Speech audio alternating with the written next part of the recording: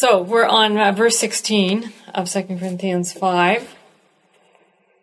Since our time is short, I'm going to go ahead and read these verses. I'm sorry. At the end of the chapter.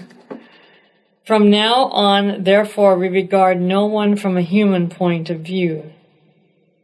Literally Greek, according to the flesh. Even though we once knew Christ from a human point of view, or according to the flesh. We know him no longer in that way. So if anyone is in Christ, there is a new creation. Everything old has passed away. See, everything has become new. All this is from God, who reconciled us to himself through Christ, and has given us a ministry of reconciliation. That is, in Christ, God was reconciling the world to himself, not counting their trespasses against them, and entrusting the message of reconciliation to us. So we are ambassadors for Christ. Since God is making his appeal through us, we entreat you on behalf of Christ to be reconciled to God. For our sake he made him to be sin who knew no sin, so that in him we might become the righteousness of God. Thoughts? One thing, I was just back in verse 16 and 17. When he starts off, he says that we regard no one from a human point of view. But then in 17 it says, because if you're in Christ, you're a new creation. But that would seem to be a subset of no one. And so it's a little confusing, isn't it? I so noticed that too. Is he then referring, when he's saying no one, is he talking about, well, within the church family? Or is he saying, no, even the guy down the street who doesn't know anything about Christ or anything else, that we still view them through this lens, even though they may not... There might be a piece of his reasoning missing here. Uh-huh. I think Paul is an extrovert, and extroverts have a hard time with details, and so they often miss or overlook a piece of information that is critical to understanding the point. The missing piece might be that because in Christ they are a new creation, and everybody has that opportunity to be in Christ. Right. Therefore, we should not regard anyone from a human point of view.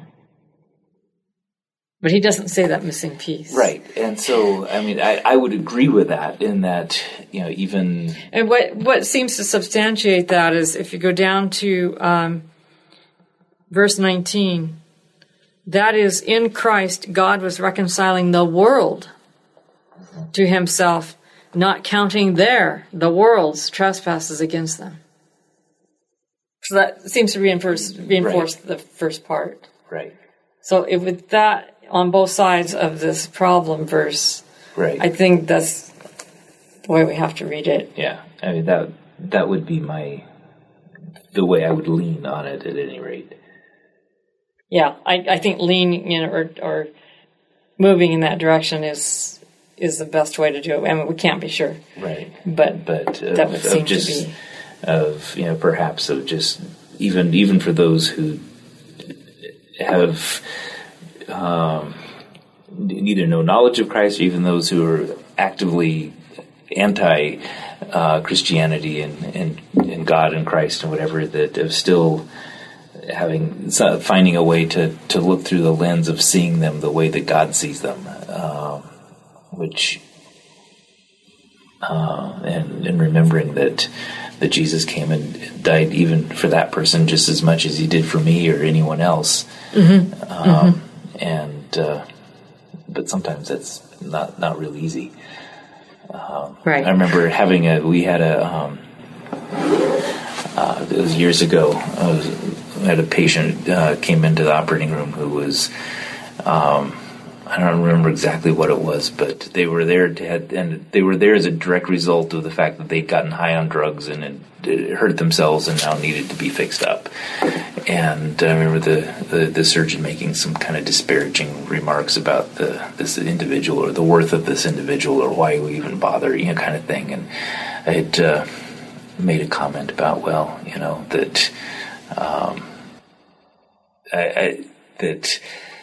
sometimes it's hard, but just try to something to the effect of, trying to see them and remembering that this is someone that God loves and died for.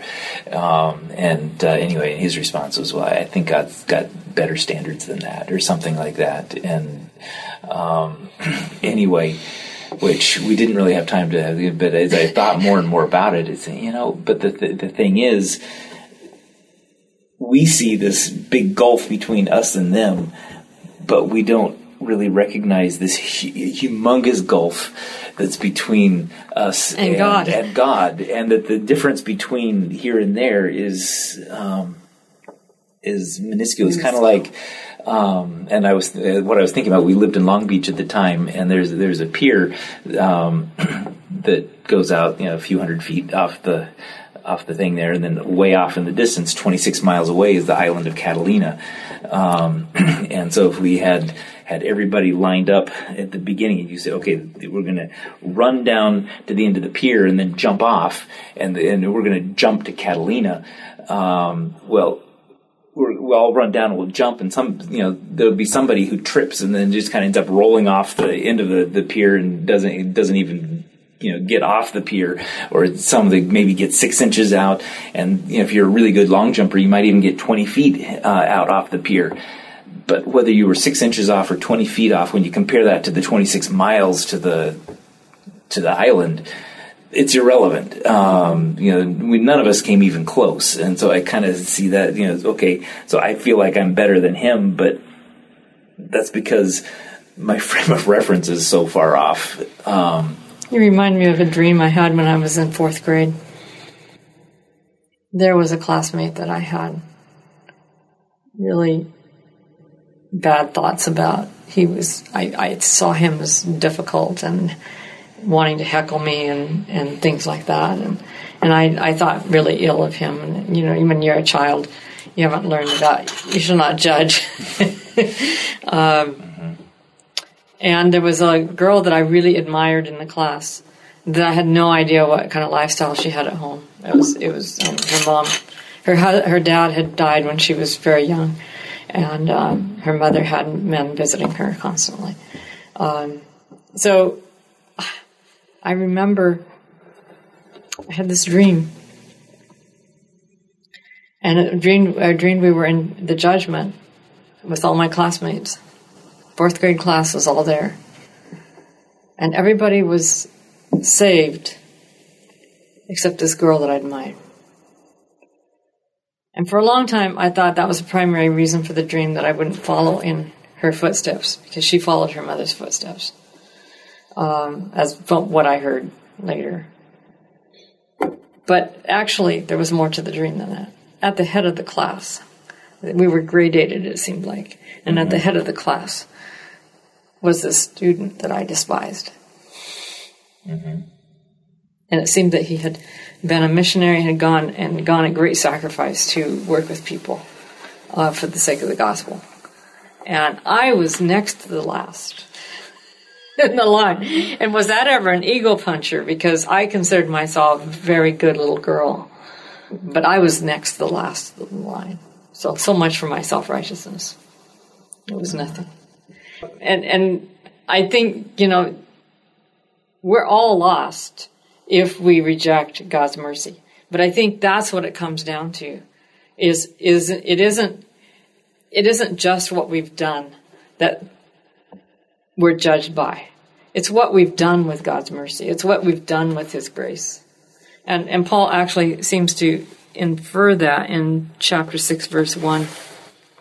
As we work together with Him, we urge you also not to accept the grace of God in vain. Because that's the deciding point. The other thing I'd like to point out in this passage is that the reconciliation is one way. God reconciles us to Himself. To Himself, not the other way around. And that tells me that Paul reads the verb kippur differently than a lot of scholars read it. In Leviticus.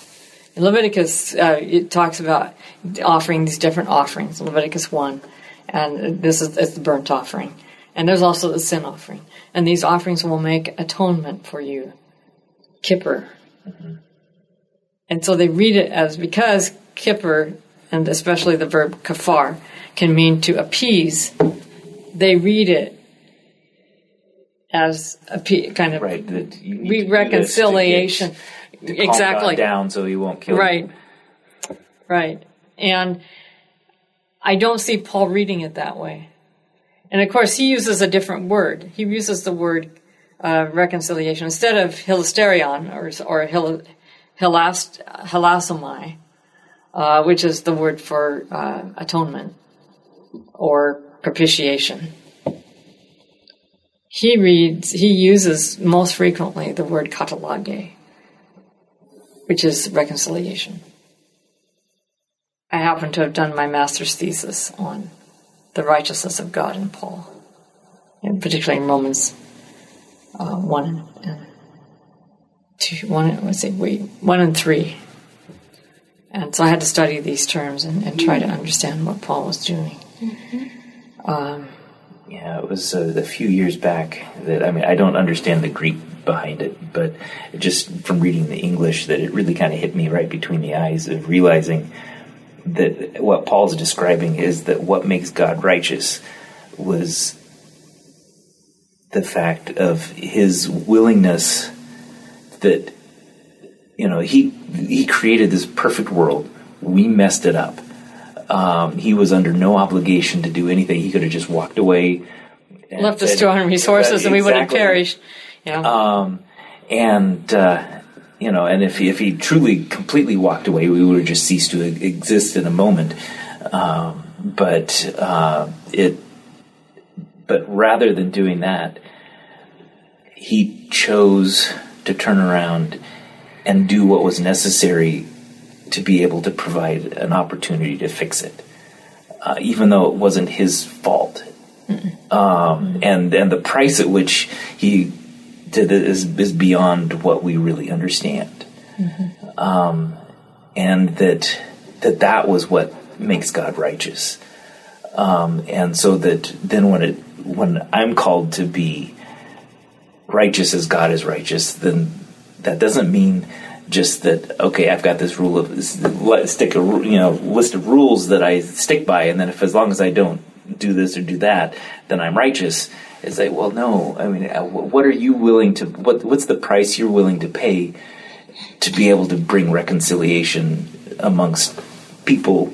Something that you have nothing to do with, or that are hostile to you, or that are and maybe they did something against me, and I'm feeling righteously indignant, and I'll sit here and I'll wait until they come to me on bended knee, and then I will be magnanimous and forgive them at that point. It's like, well, no, actually, the righteous thing to do is to go after them and go ahead and do what's necessary. Now, that doesn't mean that to have a relationship again requires both people to be involved, and so you may not be able to recover the relationship, but nonetheless, to do what is necessary to make it possible for there to be a relationship again, should they choose to want to enter into it, and that can be on any level, as far as my level, my relationship with other people, or with other people and their relationship with God, or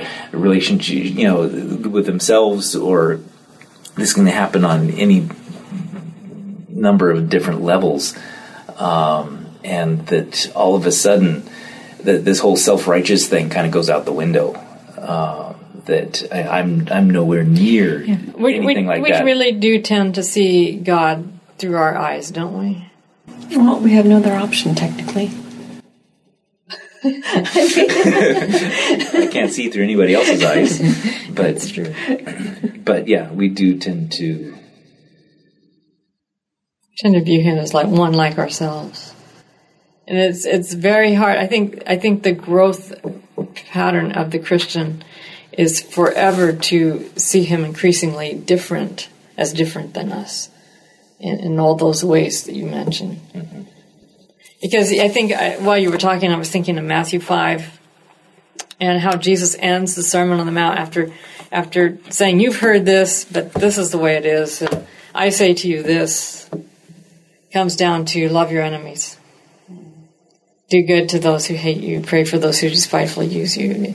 That you may be sons, daughters of your Father in heaven, who sends rain and sunshine on the just and on the unjust. I'm truncating it.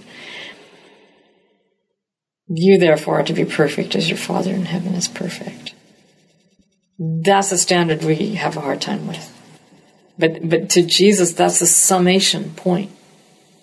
It's like that's the top of the ladder is loving our enemies. If we can come to the place where we love our enemies, we are the most like God.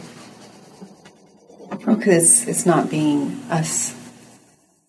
No, it's not being us because outside of who we are. It's not even just outside of who we are, but it's outside of our capacity to even imagine. Which is why I actually believe when I read the Bible that this is a description of a divine being. It's not something we came up with, because we never in a million years would have ever come up with this on our own.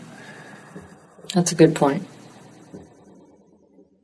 Yeah, it's so counter to human nature that it's not human nature. Exactly. And so that's why I believe that he really was God and is God, and that because no one ever would have made this up. So it had to have been. That's why they what is called the pericope adultery, the story of the woman caught in adultery, is actually in the Bible. Is because scholars recognized, and probably anciently they recognized, that even though they didn't know who wrote the story, and it seemed to have floated around somewhere, that that story could not have been made up by some monk in a cell. They just wouldn't make that kind of story up. And so it's been kept in the Bible, even though in the ancient manuscripts it's found in different places, and nobody's sure who wrote it. It definitely is not Johannan, even though it's in the Gospel of John. All you have to do is translate the first few chapters. I remember doing this in Greek 1. Translating the first part of the Gospel of John all the way to chapter 11. And then beginning to translate that, it was like I was on a wholly new part of the universe. The vocabulary was extremely difficult. I was just floored. How do I translate this? There was nothing more convincing than to do that. And I'm wondering if it was Luke that wrote it, because his Greek is supposed to be it's more closer to Attic Greek, and it's supposed to be the most difficult. But anyway, in any case, what we don't think of, what we would not conceive of, we would write the gospel more through the eyes of the Pharisees and the Sadducees. Mm-hmm. Whatever makes us look good. Yeah. Yep. All right. Short and sweet today. Let's pray. Dear God, we thank you that you are awesomely beyond us, so different from us, that we only dimly grasp who you really are. We pray that you will draw us in, that you will reconcile us to you every day, that we might fully appreciate and understand the principles of your character. We thank you for this in Jesus' name. Amen.